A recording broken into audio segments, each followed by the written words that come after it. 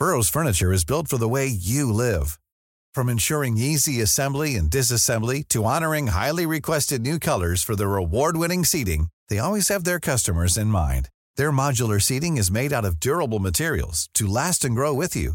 And with Burrow, you always get fast, free shipping. Get up to 60% off during Burrow's Memorial Day sale at burrow.com/ACAST. That's burrow.com/ACAST. burrow.com/ACAST. Planning for your next trip? Elevate your travel style with Quince. Quince has all the jet-setting essentials you'll want for your next getaway, like European linen, premium luggage options, buttery soft Italian leather bags, and so much more. And is all priced at 50 to 80% less than similar brands. Plus, Quince only works with factories that use safe and ethical manufacturing practices. Pack your bags with high-quality essentials you'll be wearing for vacations to come with Quince. Go to quince.com/pack for free shipping and 365-day returns. Quality sleep is essential. That's why the Sleep Number Smart Bed is designed for your ever-evolving sleep needs. Need a bed that's firmer or softer on either side? Helps you sleep at a comfortable temperature? Sleep Number Smart Beds let you individualize your comfort, so you sleep better together. J.D. Power ranks Sleep Number number 1 in customer satisfaction with mattresses purchased in-store. And now, save 40% on the Sleep Number Limited Edition Smart Bed for a limited time. For J.D. Power 2023 award information, visit jdpower.com/awards. Only at Sleep Number stores or sleepnumber.com.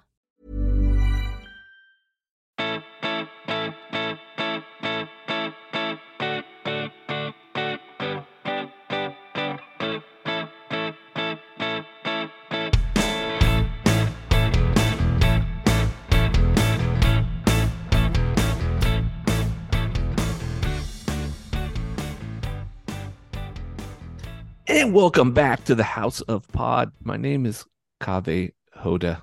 I hope I'm pronouncing that correctly.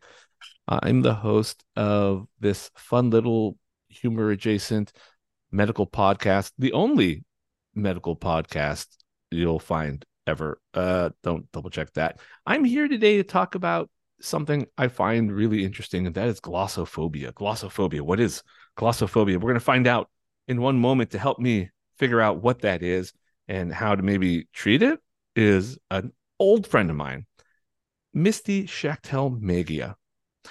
She is a business strategist. She teaches public speaking and corporate branding. She's the creator of the Theater of Public Speaking. She will teach you everything you need to know about how to perform in public, whether it's public speaking, corporate presentations, medical presentations, etc. And I'm so glad she came on the show. Misty, thank you so much for joining us. Thank you for having me. I'm super excited to be here. It's been like, I do know you from outside the show, and it's been like 20 years since we last spoke. So this is super exciting for me. It's exciting for me too. Catch up. I'm super excited to catch up. Just catch up. Let's just have listeners hear us catch up. Does that sound fun? Because you already told them everything they need to know is on my social media, so they can go there and we can catch up. No, I'm kidding. Exactly. Let's talk about glossophobia. It's fear of public speaking. It's very, very common. Very common. And I tried to look into this to get like numbers on this to see if I could maybe, I don't know, present this in a sort of scientific way. But to be honest with you, I saw numbers ranging from it affecting 40 to 75% of the population. So the numbers were all over the place. But regardless, I think it's pretty high, right?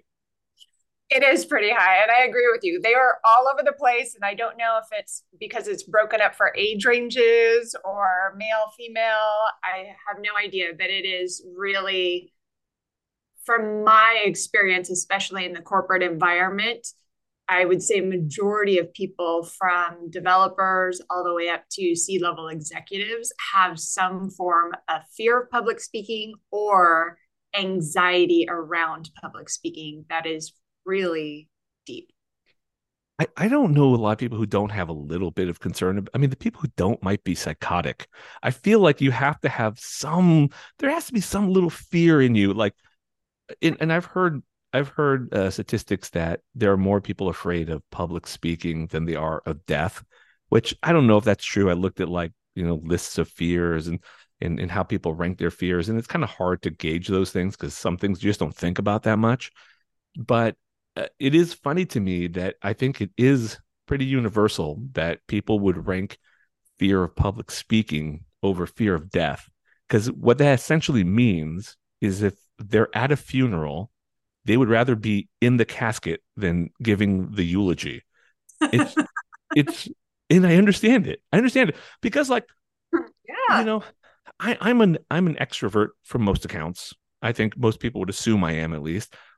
But that doesn't mean I don't get nervous like when I have to like do public presentations. Do you? I mean, how did this come about this for you? How did you get into this field?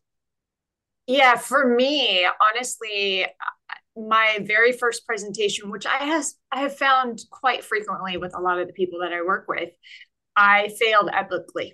Like it was just a miserable failure. I was shaking so bad. I was dropping my props in my how-to presentation. And that became my story of that I am not good at this.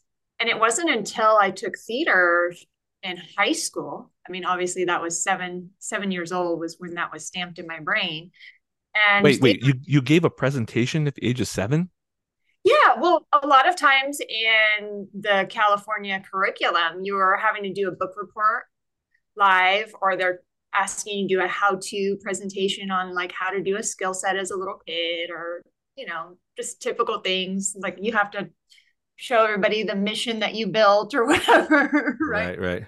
You have a lot of like public speaking before you are even trained, and that was the mistake. A lot of us were shoved into that moment without given the step-by-step strategy of how to Mm, be successful in that moment. So if we failed at a very young age, that just doubled our fear and anxiety of going into any of those moments in the future. And a lot of times when I'm working with high level executives that are doing high stakes meetings asking for millions of dollars, when we dig in, we actually find something that has created that story in their mind that we have to re-record and redo. And so for me, because I went into theater, I started getting that step-by-step strategy of how to be on stage. mm-hmm, And that was more as a character. It wasn't as myself, mm-hmm, but at mm-hmm. least it gave me step-by-step strategy to do something. And then when I got into technology, because what else do you do with a theater degree than go into the tech in Silicon Valley? When I got into technology, I was the only one that felt really confident on stage.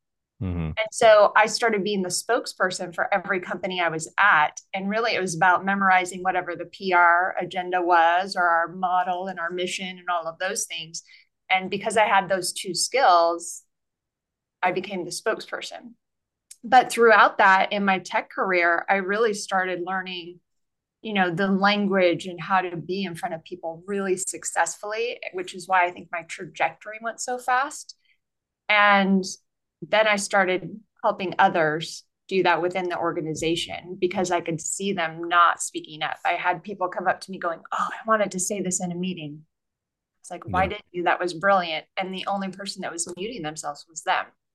So it's a Mm-hmm, big mm-hmm. problem, I think, across the board, no matter if it's the medical field or corporate environment. So this is what's interesting to me, and I don't know if you have an easy answer for this because I know there's lots of different theories about it. But Mhm. why? And I know it sounds like a silly question because it's so simple, but why do you think people get so scared about speaking up in public? I mean, we could spread this out to a whole conversation about public performance, but I mean, I want to focus, I guess, for now on public speaking. Why is it that that seems to scare people so much? Whether it's in a standing up in a corporate meeting and saying something, or whether it's having to give a speech or something. What is it about the act of public speaking that's so scary? I think historically, if you were seen, it's a very vulnerable position to have everybody in the room staring at you. And, in prehistoric days, I'm sure if you were the person being stared at, you were actually the meal Yeah, right. versus the predator. And so I really feel like it's part of our DNA, honestly, of not wanting to be seen in that way. And if we make a mistake, there's the spotlight syndrome where we will focus on that mistake for weeks of like, oh, I wish I wouldn't have said that. Where in actuality, people are more focused on how you made them feel in that moment versus the tiny mistake that you may or may not have made. And so we just put a lot of pressure on ourselves. I also think we all want to succeed and do well and be perceived in a good light. And we add that extra pressure to be great. Yeah. It's interesting you say that. I did read about the theory. There's this theory that our brains have sort of transferred that ancient fear of being hunted or being a meal into public speaking. That's like, you physiologically you register an audience staring at you the same way that like a mountain lion would be. That fear, that same fear you get, that same fear is a physical danger. And you also talked about the spotlight effect, and I think that's a really interesting thing. I also looked into this a little bit, and I read about something called the illusion of transparency, which I think is a really fascinating topic for public speaking. So the illusion of transparency, from my understanding of it, goes like this. It's the tendency, and you kind of touched on this, it's the tendency for people to overestimate the degree to which their personal mental state is noticed by others. So it's like a feedback loop. Like people go to give a speech, they get nervous, their heart starts to go fast. They start to sweat a little bit, their hands shake a little bit. And to them, because their sympathetic system is so kicked up and they're so like there's so much adrenaline, they notice every little thing to like the next degree and the next level. And they assume everyone else does, which they don't. The truth of it is they don't. People aren't noticing that. Not in the same way you are, at least. They might notice your breath catches a little bit. They might notice, you look a little fidgety on stage, but nobody notices the things going on in your body the way you do. But the fact that people start to notice that, then they start to get more nervous about it. And then that's sort of like the cycle to become like, oh my God, everyone knows I'm nervous. Oh my God, that's terrifying. It's a cycle. How should people break that cycle if that happens to them? I really think, honestly, I teach a method called MPH, which obviously for MPH, we know it's miles per hour. But for me, it is to tackle that feeling before you even get on stage. I think a lot of people will practice their presentations and practice what they want to say and even how they want to say it. But a lot of times they aren't building the habits to crush anxiety before the moment. They're just thinking, if I just make it through the first 5 or 10 minutes, then I'll ease into it and I'll be fine. But they don't realize if we have anti-anxiety behaviors prior to going into that moment and we practice them and make that habit, then before we even step onto that stage, we're putting those MPHs into place. And MPH for me is mindset, physicality, and then habit. So you have to have a mindset, some sort of mantra, whatever, something that relaxes you or brings you energy, because sometimes we're like either have too much energy or not enough. It depends on where you go in that state of anxiety. You have to do something physical before you speak to give that energy somewhere to go. And then you have to make it a habit so you don't go into that anxiety before that big moment.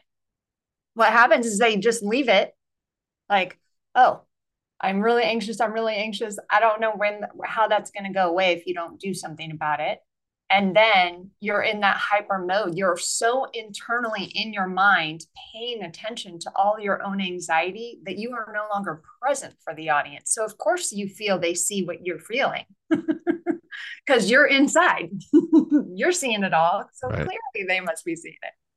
But in actuality, you're right. A lot of people will notice a few things. I notice like when people are really nervous quite frequently. And most of the time, I'm not thinking anything bad of them at all. I'm just sitting there going, you got this, you can do this, and just willing them as much as I can in good grace. Which it's also funny too, because we all worry about that. But even people who don't tend to care that much about what other people think can get caught up in that moment. It's like people who are, again, it comes back to this thing that's interesting to me is that you expect an introvert versus an extrovert to have a certain outlook on this, but it's not necessarily the case. I mean, everyone can get nervous about these things. And it's so funny because people who generally don't care about what other people think can get nervous in these situations too, for that same, and it's very confusing to me, right? It's a very confusing base instinct that we go back to caring. Like, even if someone noticed you were nervous on stage, like, what matters? Why is that? Who cares? Like, who cares if Joe Schmo notices that you look nervous on stage, right? It actually humanizes you to most people, and they just feel you. Especially if you think about the amount of people that have fear, and then they see you moving through fear, that could equally be powerful to somebody. And so we just put a lot of pressure on ourselves that we just like let it go. Be prepared. Yes, I'm a huge preparer for speaking events, but at some point, just be present. Be present. Enjoy the moment. If you're nervous, okay. So how does someone do this MPH that you're talking about? How do you recommend somebody like go about that? I really feel that you need to make it a habit, a daily habit. Even for me this weekend, I was traveling back from speaking at multiple events, and I'm also directing a show. And I was having anxiety because tonight I'm diving back into rehearsal after a week being gone, and so I put it into practice yesterday. I was just like, okay, why am I feeling anxious right now? Let me do something to calm my nerves, which was listen to music that is really relaxing. And then I went outside and did yard work. So I got something physical to do. And then I just felt better. And if you do at least those two things, I think a lot of physical anxiety can, those nerves can just stir up in you without an Yeah. exit, and you got to give it an exit plan. But you also have to do something that physically that you can do anywhere. I had a client that said, Misty, I finally figured out what my physical thing's going to be. I said, oh, great. What is it? She said, swimming. And I was like, okay, so before ever big presentation, you ask for $1 million, you're adding the anxiety of trying to find a swimming pool and then get ready for your presentation. I was like, Yeah. let's think about maybe jumping jacks. So, but It has to be reasonable. It has to be something you could actually do. It's not like I need to go skydiving before every like presentation. No, I get it. I get it. I mean, I think it's so. I think the topic is really interesting to me because, like, when I think about these things that make us nervous, like public speaking, or, you know, in my case, also like playing music or any other sort of form of public presentation or public yeah, facing art, like there's like a claustrophobia that happens when you're nervous and anxious. All you see is like right in front of you. You see the microphone. You're so like stressed out. You bring yourself in, you're not experiencing what's happening around you. I'm not like the most mindful dude. I'm not the guy. That's not me. But at the same time, I do recognize that if you're like open, your mind's open, you're not stressed out about it, you're not anxious about it.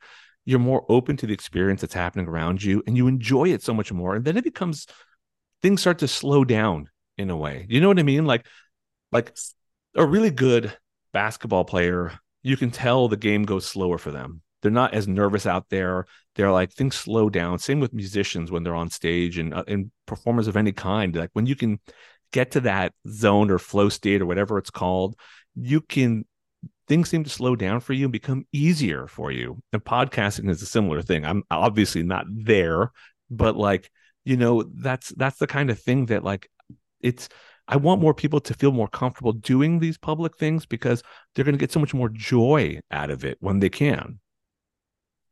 to your point, for like bringing in musicians and athletes, they are absolutely people that apply MPH.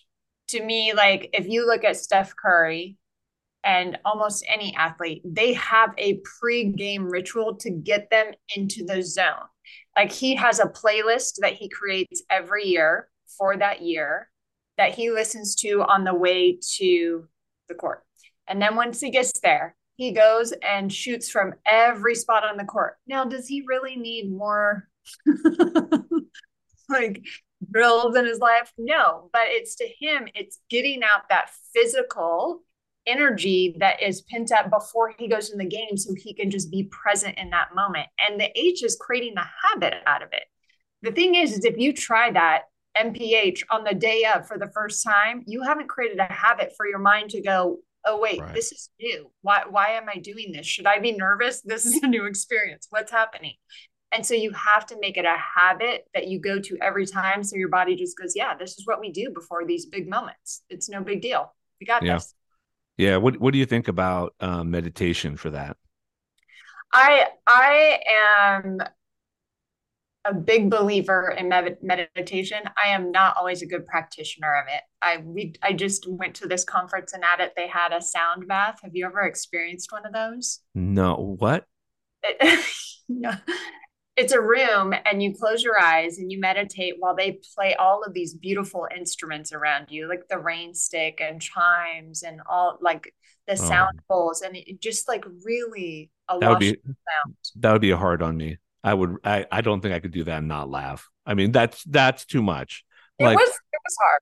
It wasn't a laughing moment for me, but it was a I really wanted to open my eyes and see what like, oh, where's that sound coming from? What instrument is that? So right. I was just like the curious mind would not stop. And also for me, just especially because I was speaking, I just had a lot of things going on in my mind of like, oh, don't forget this, don't forget this. So it was Right. hard for me to unplug. But I know people that are practitioners that do it a lot. The Yeah. value of it is so beneficial, and there's so much science that we see about it, like lowering the heart rate and just really calming Yeah. your nerves, that I think it's absolutely beneficial for those that have developed that skill set or want to. Well, along those lines of meditation, to me, it's very closely related or linked to breathing exercises. So, are Uh, there are there breathing exercises you recommend people do before or even during a presentation, should they need to? yes, I don't suggest during presentations. I mean, yes, you should be breathing during your presentation, but maybe not do the exercise during the presentation unless which I have done. Can I just tell you, I have done a breathing exercise in a presentation because I was nervous.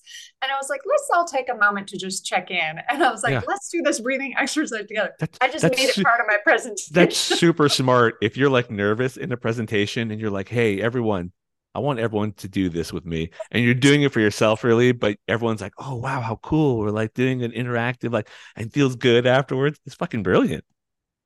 So feel free to steal that, anyone. Yes, but the easiest breathing exercise that I have found, because it's so easy to remember, is square breathing.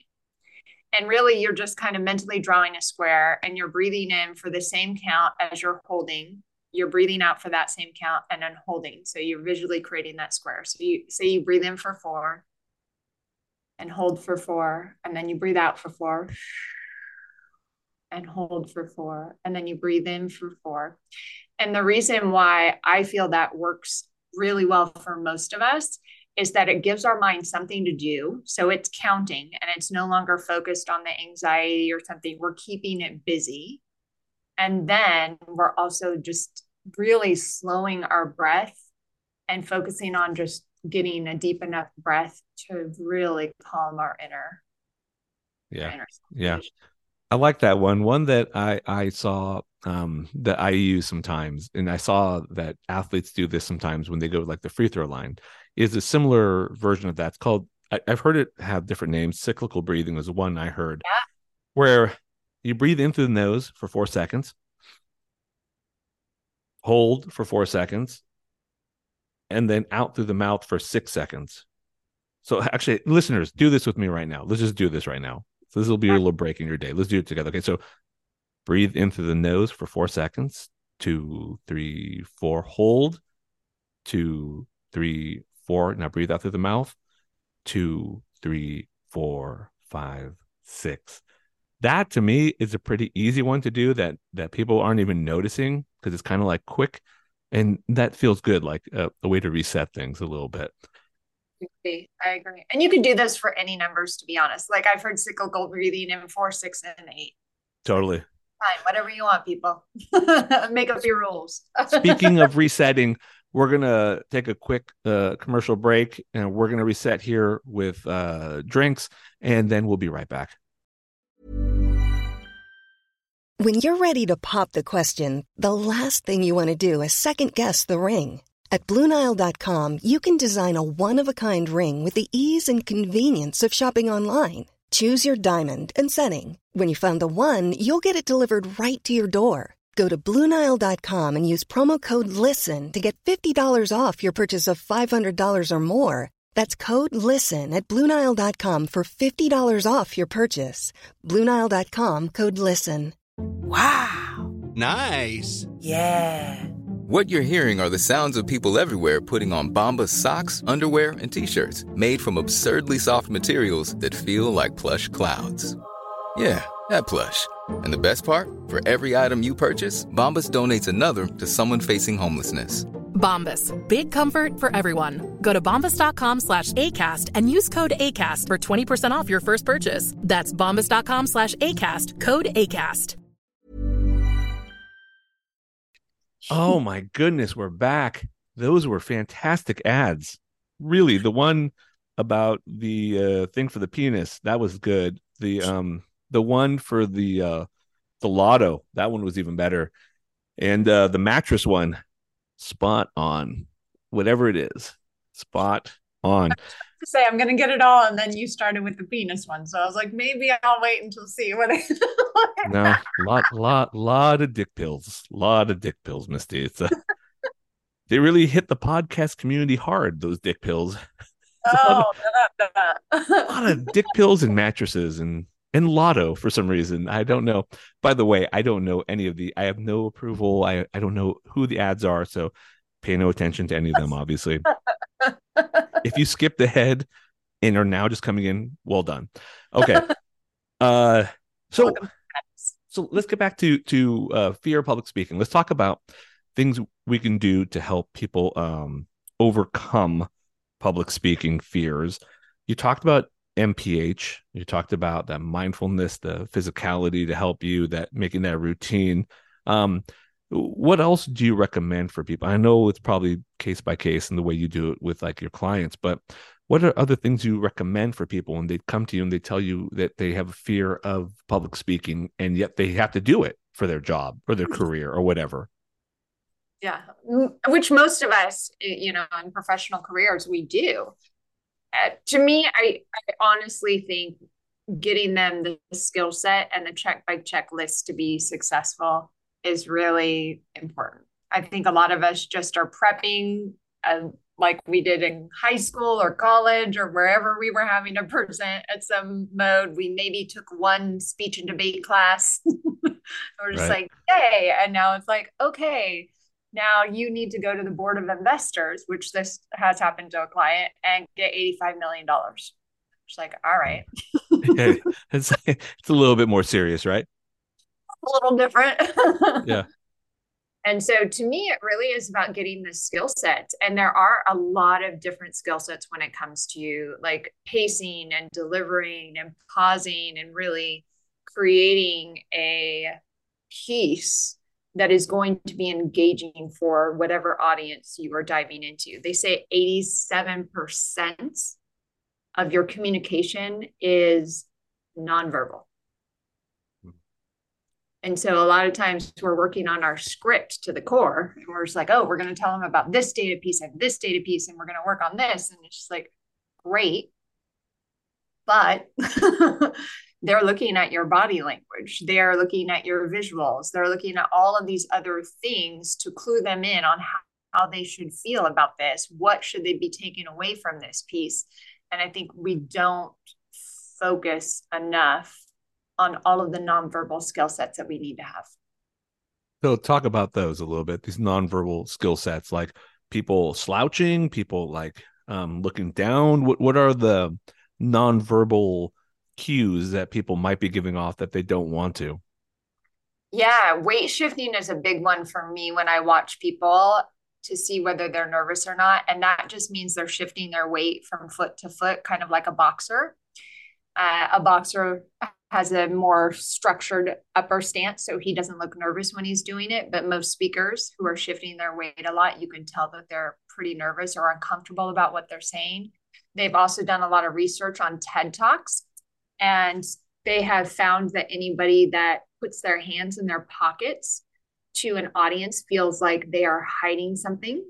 And so when you look at your body language and whether you feel or are being perceived as confident, usually it has to be with taking up more space in your environment, and that making eye contact, depending on obviously where you're located in the world. Some eye contact in certain areas is like confrontational. So you definitely want to be aware of like where you live and where you're located. But the body language, sure, like posture is really great to pay attention to. Touching of the face, anything like that can be perceived as feeling confident or uncomfortable. And so you just really have to be hyper aware in your rehearsal phase of what your body is doing. When I studied Shakespeare, majority, it's such a heightened language, and I feel it's probably very similar to the medical profession and to a lot of the accounting professionals that I work with. You all have such a heightened language that a lot of people that are not in that field can feel overwhelmed. So they are really looking at your body language to interpret what you were saying. And so if your body language is in alignment with what you're saying and how they should feel, then they're going to get more out of that than any technical language that you're saying that could be going over their head that they're too embarrassed to ask about. So this is an interesting, I guess, dichotomy to work through, though, because on one hand, I think both of us have been saying, well, don't focus on perfection. Don't worry about all these little things that you are noticing in yourself. Other people aren't noticing them, not to the degree you are. But you're also saying be focused on these physical mannerisms, which it would seem contradictory to that. Do you say that this is all stuff to address in practice when you're preparing, so that when you're on the stage, these aren't the thoughts that you have to have in your head? Absolutely, Kaveh. Absolutely. And to me, that rehearsal process, a lot of us are practicing the verbal only, and we're not practicing the physicality of it enough. And to me, if you have rehearsed, then those are things that you don't have to think about on stage anymore. You don't have to think about in that moment because you have practiced them. You've practiced what your hand gestures are going to do. You've practiced your like physical presence. And then when that anxiety comes in, that's what people really aren't going to pay that much attention to, because they can tell that's from anxiousness. Most of us can see that. Right. But if you're telling somebody like a new data point that you came up or that you've discovered that you like a research team has come in, how are we supposed to interpret that? If we feel through that anxiety, what is it that you're wanting us to know? Is this good information for us? Is this something we should act on? Is it not something we should act on? Should we get excited about it? And they say your excitement level when you present, your normal excitement level for presenting, you should be 10 to 20% higher than what you do normally, just to like really help people get excited about whatever piece that you're like, hey, you guys are all get on board, right? Amazing. That is an important part of public speaking too, is that like you should feel a little bit of nervous energy. If you don't, like, it's really boring for the listener. Like, that nervousness you have is actually a gift in a way. Like, it helps you to be a better presenter. I remember I had there was a professor I had in medical school who was, I mean, she knew what she was doing. She was, I'm sure, brilliant, and she was a world-leading expert in whatever she was doing, but I actually don't even remember what the topic was. But what I do remember was that at one point in her own presentation, it was so boring that she herself yawned. And I had never seen that happen before, where someone was presenting themselves and they're like, oh my God, this is so boring. Oh my God. And they just like yawned. And I'm like, that should not happen. Like, you shouldn't be giving a presentation and it's so boring that you yawn. If you're like a little nervous about it, that's actually kind of a better thing, because that means you have energy about it, right? You're absolutely right. And a lot of times when I'm talking to people, you need to have that little bit of that nervous energy because it actually helps you hyper focus in the moment.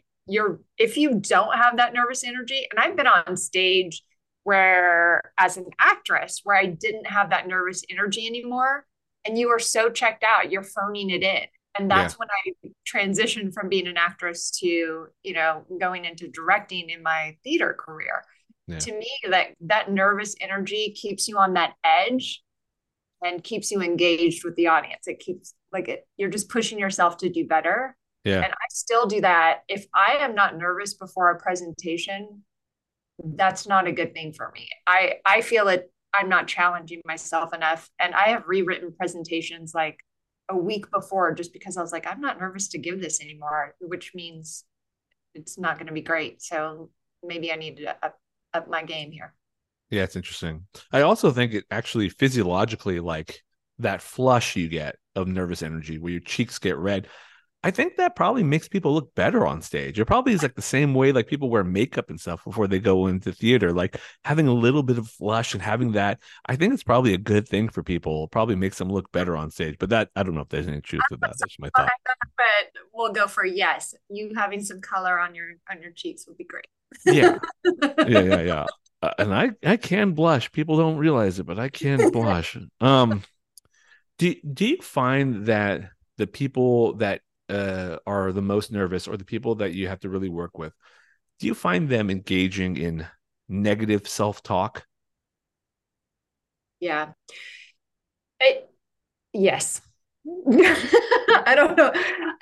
To me, though, honestly, there's a lot of trauma for those that have really intense anxiety that I've had the opportunity to work with. Javi, can I just tell you, I am shocked at the amount of teachers out there in the world in grade school that have taped people's mouths shut. Wow. I am too, actually. I didn't know that was a thing. That happens? I did not know it was a thing. And the first person I heard it from was, I want to say maybe Japan. And I thought, oh my gosh, that's crazy. And then I now have had at least 10 plus tell me the same story, that they were too talkative in grade school and their teacher taped their mouth in front of the class to help them be quiet. And so a lot of times if it's really hyper anxiety, I feel like there's probably a bigger story behind this anxiety other than that pressure of the spotlight syndrome or transparency or anything like that. And it really is amazing. I mean, I've had people all of a sudden have a breakthrough and tell me about trauma in their childhood of being beaten when they were like spoke up too many times or something. It's really intense. And so much so that I went and got a counseling certificate because I was like, I just don't want to say anything wrong. But I really feel that when they come with high anxiety, there's something more there than just training them on the strategies. And so we talk about it a lot and figure out where it's coming from through a variety of questions that aren't like, tell me all your traumas, but just working to uncover. Yeah. I can see that. I can see a lot of intrusive thoughts in the situation like that in particular, if something like that happened to you. I mean, I like to believe that stuff doesn't happen anymore, but I'm sure it does. But I do think that the older generation experienced things in school that would probably blow the minds of younger generations these days. Like I remember kids, I was at the age where I was like, when I was a really young kid, I was in a weird private school at one point when I was really young. This is how weird it was. It was like a private school that was in a skating rink. How 80s is that? Like, this is the most 80s thing you could fucking imagine. It was a giant skating rink that also was a private school. It's insane to even say it out loud now. I understand how weird that sounds. I swear to God, I was not homeschooled, and I swear to God, I'm not imagining this. for like a year or two when I was really young, we went to the school and it was insane. It was like, because like when there wasn't like skating, like our recesses were like skating in the skating rink. It's insane now that I think of it. But it was just at the end of that like weird corporal punishment sort of like thing where kids were getting their hands like smacked with rulers and or like made to do really weird awful things like wear a weird dunce cap or something like that, some variation of that, stuff that like it's funny I hadn't even thought about in years until like right this moment that I think probably are very traumatic. Do you find that there are generational differences in the way people fear public speaking or public presentation of any sort? I was just talking to my team about this today and wondering, because we were looking at some Stanford research recently where they researched over 100,000 presentations, and we were looking through the data, and that's exactly what I asked. I was like, I would like to see the micro data on this of like, hey, let's break it up into like, is there a difference between how people identify male, female, other? Is there a difference between age ranges? Because I have found in my work, when I go in and train entire teams on communication strategies from the youngest to the C-level suite, it's all across the board, like some form of anxiety somewhere, or even if they're not anxious, it's not until this high stakes meeting for a C-level executive of like, oh my God, yeah, I'm anxious about that. So it just is like, which piece is considered high stakes for you where it does cause that anxiety?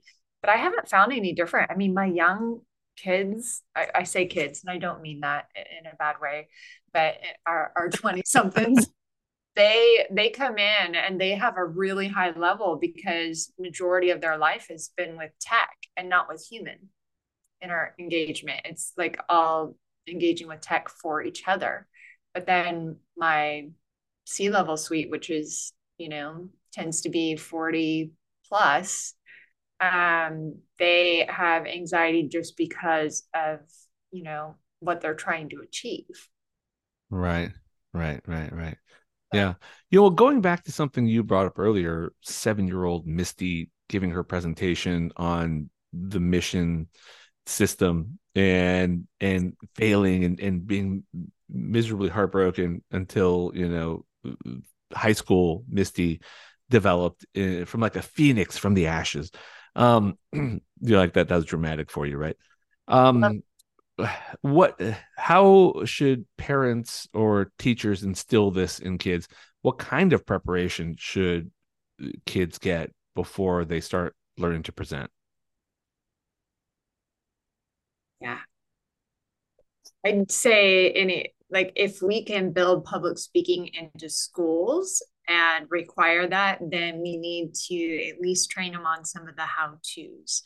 And we teach them how to write a story. Let's teach them how to read it out loud, and start giving them those slow skill sets of here's how you pace it. When you're talking about something really exciting, then you're going to want to speed up your pace. When you say something really dramatic, you might want to pause after that to let everybody think about it, and just giving them those small skill sets, even as they're reading in English class. But if we can build that at a really early age, then hopefully we can start curbing this so they don't become adults that are in conference rooms or being asked to present that are just sweating it and staying that for weeks at a time before they present, just spiraling. Right. Yeah. Is there a line you draw between being like, hey, don't worry about it at all, or like being a weird helicopter parent that is like, I'm going to go over every goddamn step of this process with you, like a stage parent, where is the line for that for parents? I'm just asking for parents. Right, just asking for a friend. Not that I would do that. I mean, look, am I crazy? Look at me. Am I look crazy? No. What? Of course, I think there's a balance in everything, right? I think as we help kids out, like my nephew had massive anxiety going in, and he was like 8 at the time, so my age of failure, going into Zoom classes and Right. speaking on camera, because this is a whole new environment for the kids when COVID hit, right? Of having to see what they look like themselves on camera and a next level of judgment. And so for him, I said, hey, Cole, like, here's how to sit. Like, let's sit with your feet like a little bit far apart. Let's breathe and just, you're going to be okay. And so I just gave him like little tips on just how to sit with confidence. And then the next time he and I chatted, it was like, okay, now we're just going to speak with confidence. And here's what that sounds like. Now he's 13 and you'll love this. He's a lead in a band and playing music like crazy. And his band got to do a concert at school, and Whoa. girls at the front of the stage screaming his name. And so he's come a long way, but it was just like easing him into finding what confidence looks like so they can mirror it at that age. Right. Until it becomes a habit for them, then it's like, oh, I do feel confident. And now he's very confident, almost a little too much, but it's all right. I like it. It's a little fake it to me. It's fun. That is interesting to me. I was wondering that too. I was talking to my nephew, and I was like, God, should I tell him to be in a band because he's interested in music? I'm like, because I'm not going to lie. That was something that helped me meet women when I was younger. I'm like, does that still work? And I guess it does, but only because, I mean, things are different now. You could be a nerd the way that I was not allowed to be a nerd growing up. Being a nerd is like kind of considered cool now, which at least we're going to say that for our sake. Right. But when we were young, it was not that cool to be a nerd, but being in a band was kind of cool. But so I don't know if that still holds, because I mean, I just don't know the scene that well. But I will say that, like, I think the thing behind it, why it was attractive to people, was not because the music was good, it wasn't, but like, but like, you're on stage and you're like confident in what you're doing. You're in like a mindful state. You're in a place where you're enjoying what you're doing with no ego. It was one of the few times in my life when I wasn't thinking about like, oh God, how do I look right now? Am I nervous? Did I leave the stove on? What do I have to do tomorrow? Like, you're in that moment and you're just doing that one thing and you're totally happy and content in that one place. I do think that is the kind of thing that is attractive to people in general. So I do think that still holds, whether or not, I mean, being in a band is considered cool anymore. I don't know. I mean, I feel like at some point that's got to become kind of cheesy. But yeah. Yeah, God bless him. Good for him. Strong on you, young man. Can I ask you a question on that? Just to like tie it to, the experience. For you playing music, how often did you rehearse the songs that you were playing? Oh, yeah. We rehearsed when we were first playing, we rehearsed a ton. I mean, I don't know how it compared to other bands, because we were all like doing things. We were all like pre-med and like, or pre-tech or whatever. So the band was like, the band was filled with people working like full-time jobs and or working hard in school. So we had limited time, but I felt like we practiced pretty hard. And to get back to, I think, the point of this topic, which is that really helped. Like, the only times I felt really nervous on stage where when I was like, oh shit, we did not prepare for this show. I did not learn all the parts for this. This is going to be rough. Those are the shows that were not as much fun. Obviously, still could be fun. And because actually, to some degree, when I watch shows now, something I really enjoy and I look for is there's moments where even professionals will fuck up, and you see them smile about it. Like, they'll kind of like smile to each other, and they're kind of like, and it's like almost like those little moments that they enjoy because they've worked so hard and they prepared. I mean, even the bands that try to come off as slackers, that don't do that, and they're just like too rock and roll to fucking, they're hardcore. They're studying, they're practicing, they are trying to get their parts down perfectly, no matter how nonchalant they want to look about it. And so when they fuck up, I like that you don't see them get angry about it and like get in their head and then, you know, worry about it for the rest of the show. Like that's it. They're happy about it. You know, it's almost like you mess up in a bit and you're like, all right, I got that out of the way. That was kind of how I felt too. Like I knew going into every show, I was like, okay, I am definitely going to fuck up one of my solos or some vocal part I have. And to me, like as soon as that happened, I was like, okay, good. I feel good. I got that out of the way. Feels like that feels good. I got that out of the way, you know? So, yeah, it's a very interesting, it's a very interesting thing about playing music and public speaking. And there's a lot of overlap between it. And people would be surprised to know I'm nervous about both, you know, as much as I enjoy both, I get nervous about them. Why do you feel you're nervous about public speaking? Well, it's a really good question because I guess part of it is you get out of practice of doing it. And then, like, if you're doing it every day, in those situations when I was doing it every day, it's hard to become that nervous about it. At some point, there's fatigue. There's like nervous fatigue. You just like you just deal with it. But then, yeah. But then, like you know, there's still times when if I have to give a presentation or if I have to speak, that like I will get nervous and you can get in your own head about it. I can get in my own head about it and put unnecessary expectations on myself, or I can create a narrative for myself that's not really healthy or useful, or intrusive thoughts can happen. You know, I think that can happen to people. So, and that happens to me for sure. So, that's probably where it's at for me in that situation. And it's something I have been trying to work on too. When you think about those intrusive thoughts, is it are you thinking about the negative things that could happen, or is it just Absolutely. yeah, yeah? Are you also equally thinking about the opposite side of all the great things that could happen, or are you just Almost never. I never. I how can I? right? And so that is an exercise behavior to do for those that are spiraling in the negative spiral, to be able to unwind it, because the negative side and the positive side could equally, either one could happen. So why aren't we focusing on both of them equally? It was like, okay, yeah, all this negative. And sometimes it's physically writing it down will help us mentally let it go of like, here's all the things that I'm worried about right now.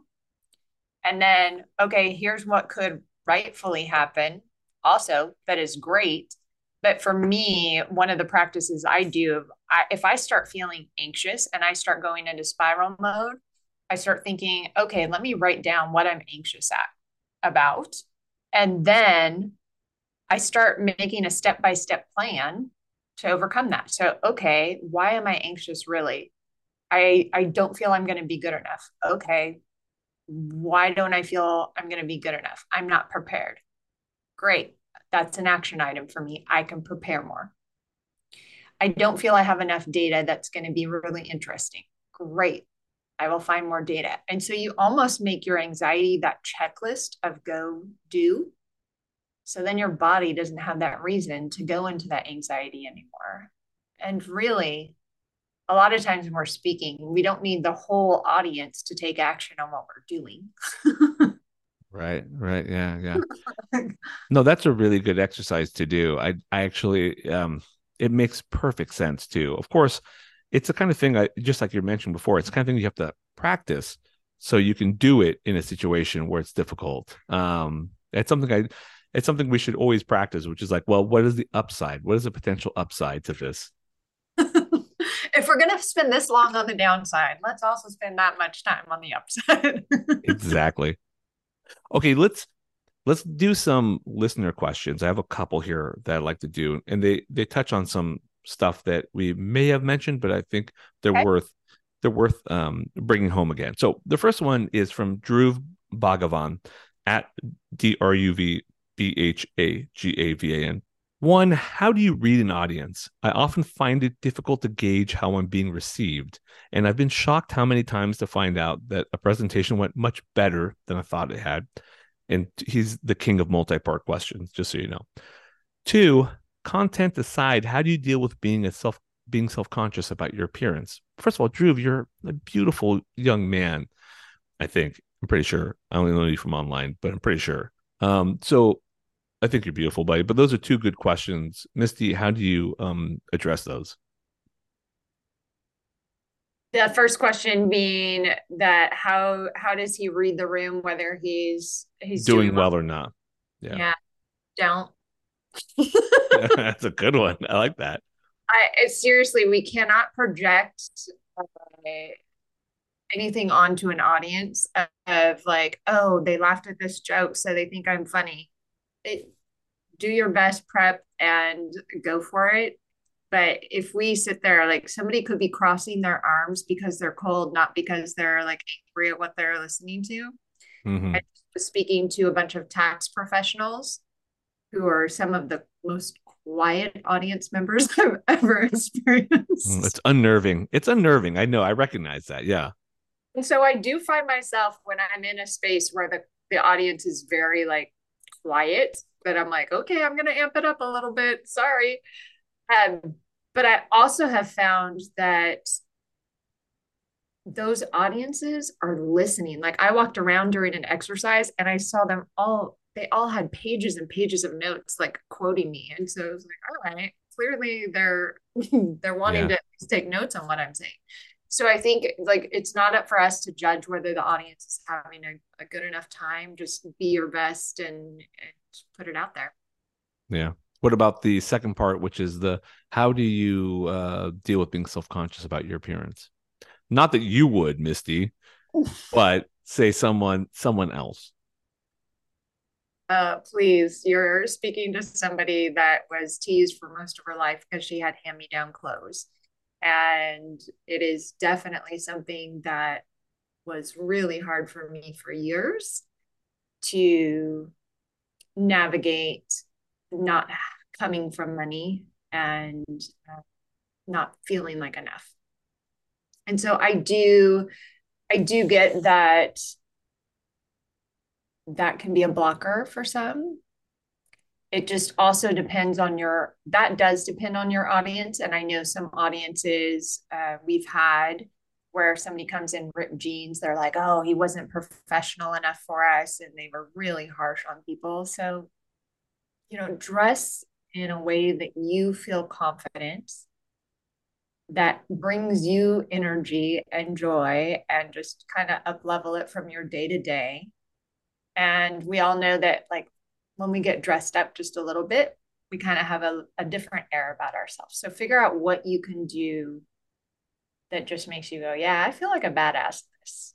And it also vibes with the audience I'm speaking to. If there are professionals or if they're bands, Yeah. might want to go for those ripped jeans then. But Also, I would add, if anyone has any issues with appearance, they can absolutely go fuck themselves. So like that is the other thing I would add to that. I mean, I can say those words, you can't because you're like professional, but like, yeah, mm-hmm. I agree, and like we need to see a variety of humans out there. Beauty is all shapes and sizes, all different looks and feels. So like whatever to that, right? Yeah, absolutely, absolutely. I mean, dress however makes you feel sexy, Drew. That's what I say. But yes, like, that's what we say. We agree on that. And again, if anyone has a question about that, they can screw themselves. Anyways, all right, here is another one from Inspira Expira at bluesky.social. Yes, how do you stop your brain from shutting down in panic? And what is the ideal number of exits a venue should have to facilitate the speediest departure possible? Okay, the second part is clearly a joke, but the first part is a good thing to bring up. Like, so you've done your preparation, you prepared for the speech, you prepared your mannerisms, you kind of looked over that sort of stuff. You've even done your MPH. Yes. But now you're in the middle of a talk and your mind goes blank or you start to spiral. What do you do? Look for that exit. Jump out a window. What do you do? What do you do if you just go into massive panic mode and you shut down? So Yeah. basically, the fight, flight, or freeze mode has happened, and you're in freeze, is what I'm hearing. Right. Right. You get freeze to unfreeze. I don't know if this person has slides or if they have notes of any sort. There are plenty of ways to like solve for that. For me, anytime I'm doing a presentation, everything that I want to say has been scripted out, but I use my visuals like crazy. And so if, for instance, I was talking about prosperity, intentional prosperity this last week, and I talked about the stars aligning around what you envision for success. So that picture was an eye, like this beautiful woman's eye and she had all of these stars on her face. So I knew when I got to that, my phrase was the stars aligning around your vision. Mm-hmm. So I physically use pictures. I sometimes have text on my slides, not a lot. Yeah. Things that will help stimulate my brain in a variety of different ways. So I don't have to lean on my absolute like memorization of a script. Mm-hmm. And I can be a little bit more free flow. Mm-hmm. And so I would look at all of the visuals that you have at your fingertips. Like, can you bring notes onto the stage? It's okay. We are so used to seeing politicians and all these other humans like reference notes. Like, if you need that, go for it. It's fine. Yeah. I saw Malcolm Gladwell, his whole presentation, he had like 5 or 6 pages that he would like, okay, I'm done with that page. And he went to the next page. This is Malcolm Gladwell. Like, yeah. He's not a nobody. And so give yourself the tools that you need on that stage to have that brain go, what was I going to say? And feel free to ask, like, my mind just went out the window. Let me just look at this really quick. All right, I'm back with y'all. Like, yeah, self-deprecating humor can go anywhere. Yeah. Oh yeah, I'm a big fan. All right, here's a question from Eugenia Mancini Horan at Pickled Kenny. So I got a lot of variations of this question, which is the rise of just prescribing beta blockers as endorsed by the Kardashians' doctor for all anxious situations. That's somewhat serious. I am a person with extreme anxiety. I'll soon have to speak about my case for medical conferences, etc. And it's just wham bam panic ma'am.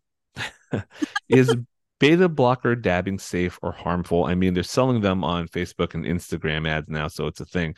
Now, obviously, unless something significant has changed since I last spoke to you, you're not a medical professional. Advice. I'm not getting medical advice. Yeah, you're not going to give medical advice. I'm going to talk about beta blockers for a little bit here, but before I do that, I'm assuming you have lots of clients who use beta blockers, right? Actually, no, not really. Like I maybe have one CEO who he uses them, but outside of that, no. And a lot of my medical professionals that I work with don't either. I'd be interested to hear what you say about it, because I have heard for some people that have massive anxiety that it works for them. But like I said, I'm not a medical professional and will not give advice on medicine. I can't give you strategies. First of all, can I just say, is it Eugenia? Yeah. Even her question is funny. Like, lean into that sense of humor, my friend. Like, even your question has great wit, and I'm sure it's going to be fantastic. But for you, being a medical professional, what do you feel about beta blockers? And also, I'd be interested, like, does it dampen the rest of your senses so much that you level out a little too much on stage? I don't know. It's a really good question. I remember before I had to give a grand rounds I was nervous because grand rounds are kind of a big deal. Like, where I trained, every resident had to give at one point, study something, and then had to present to basically the whole community of doctors, not just the hospital, but other people from the community would come in and they would want, you were supposed to be an expert in this thing. And that I was nervous, and I had a lot of public speaking, experience at that point, but I was pretty nervous. And so they had like, they a doctor who I looked up to was like, well, if you get nervous, here's an option. You can use these beta blockers. And I had the prescription in case I needed it. I didn't want to use it. I still have it, like the bottle he gave me. I got thrown away at this point, but like, yeah, right. But I do think it's a viable option for some. Let's talk a little bit about what beta blockers are for our listeners who don't know. The beta blocker in particular that most people use for this situation is something called propranolol. It's a non-cardioselective beta blocker. It's used for lots of things. Initially, it was used for angina or chest pain, for hypertension now, and it's been used for anxiety, different components of anxiety as well over this time. Glossophobia or fear of speaking is one of them. So it can block these adrenergic receptors in the body, and it can affect like your blood pressure and your heart rate, slows your heart rate down in particular is what I'm talking about here. But it also has this weak indirect alpha-1 receptor agonist action. And because of that, it can cross the blood-brain barrier, and we think that it can have an effect on anxiety as well. It's not clear to me, at least, and I'm not a specialist in this by any means, but it's not clear to me whether the effect it has on anxiety is due to a direct effect on the brain, because it can cross the blood-brain barrier, or if what it does is slows your heart rate down a little bit, and your body then reads that as like, oh, I'm getting calmer. Because there is like this cycle. Like if your heart is going really fast, then you're like, oh my God, I'm freaking out. I'm panicking, but if your heart's going slower, there is this like, okay, well, and that's part of the breathing thing too, is to slow that down. Like the thought is in you're okay, are you a little more calm? So it, as medicines go, for most people, it's fairly safe. There are anything that messes with, your heart rate is something you need to talk to your doctor about. I don't like people getting this over the counter or just getting it off Facebook or Instagram. But I do know plenty of people that have used it and used it safely. I think you should discuss it with your doctor. And I think for most cases, it's probably a pretty reasonable option, 40 milligrams of propranolol. Whether or not it's the best approach, I don't know. For me, I had it, just knowing I had it there as like a break in case of emergency thing was like all I needed. That gave me like, I was like, fine. And then I worked on the other things, prepared a ton for it, and ended up not needing it, but knowing that it was an option helped me. So I think it's a reasonable thing to do, and I think it can work. I definitely think you need to talk to your doctor about it. I'm not comfortable with it being done over like Facebook. Watch, it's going to be an ad for my show. It's going to be like and it is, I should say, off-label use also. So I think it's a reasonable option. I don't know if it should be the first option, because I think there are, as you've sort of gotten to in this, there are things there's deeper things to fear of speaking that might need to be addressed. Is there some sort of trauma? Is there some sort of inability to tune out intrusive thoughts? Is there some fear or something that you could maybe work on, which would be good to work on, So I don't think it would be my first option, but I certainly think it's a viable one for a lot of people. And I think is your doctor's okay with doing it, I think it's a perfectly fine thing to do. I agree. And I also think having that, like, do you know how to build out a presentation step by step? Do you know like the engagement styles and strategies to get everybody in the audience going, oh, I think they're talking to me?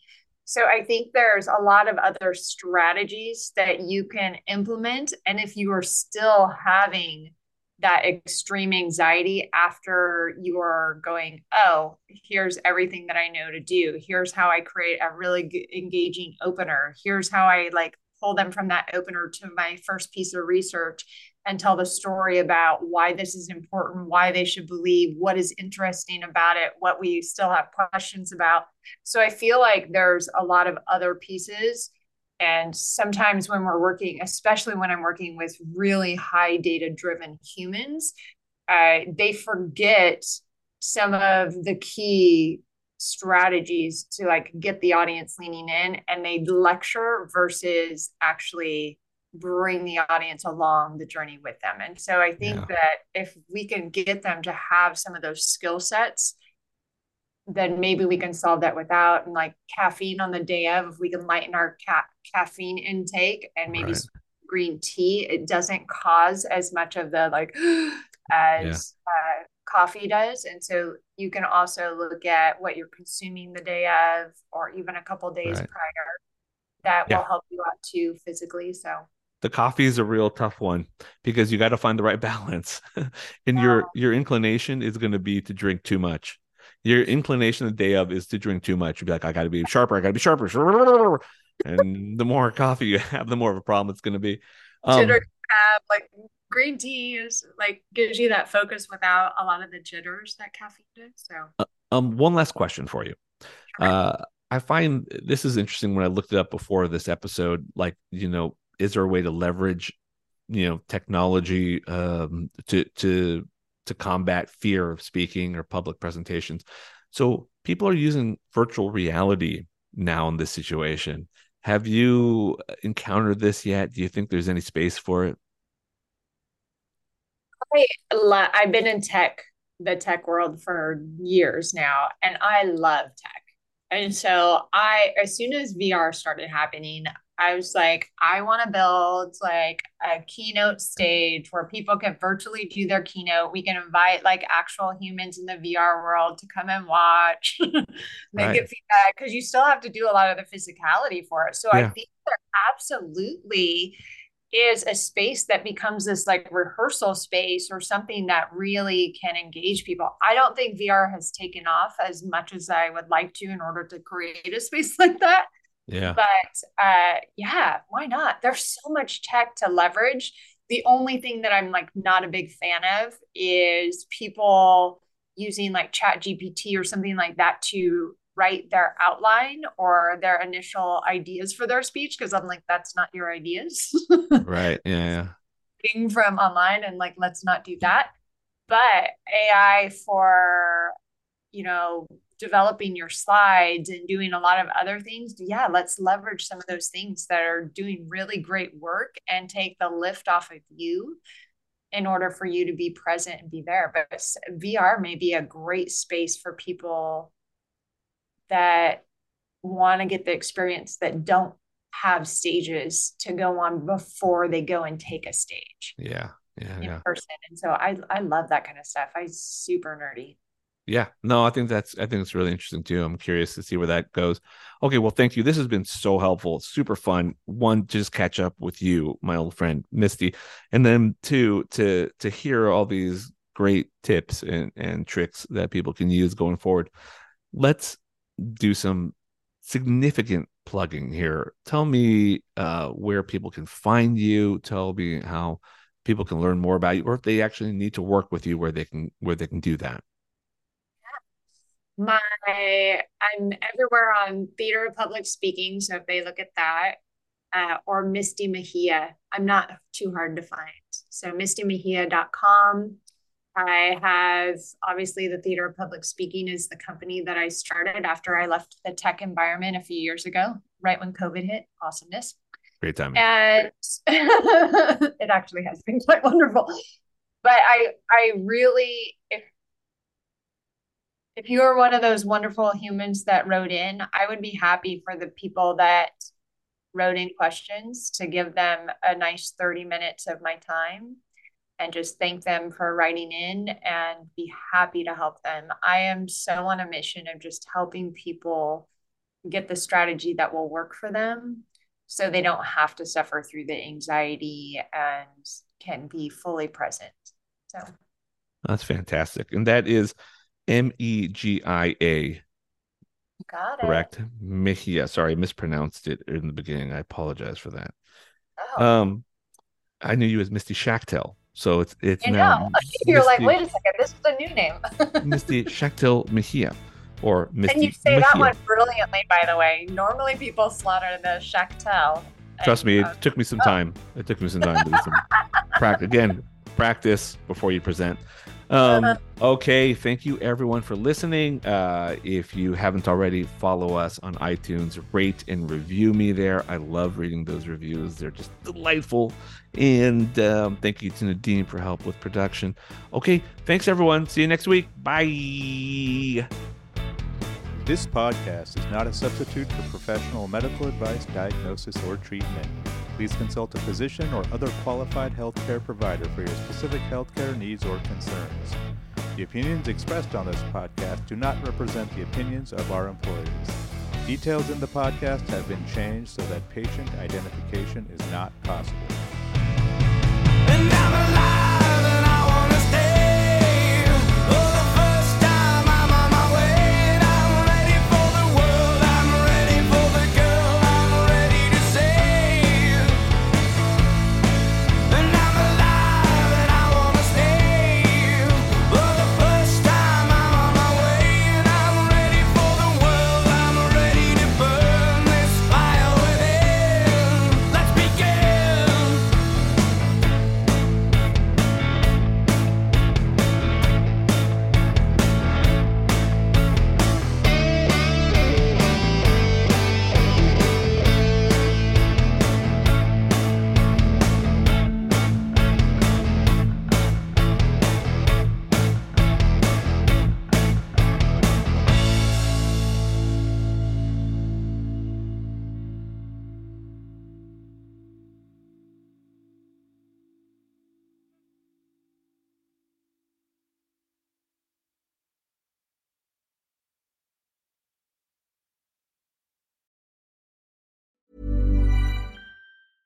Want flexibility? Take yoga. Want flexibility with your health insurance? Check out United Healthcare Insurance Plans. Underwritten by Golden Rule Insurance Company, they offer flexible, budget-friendly medical, dental, and vision coverage that may be right for you. More at uh1.com.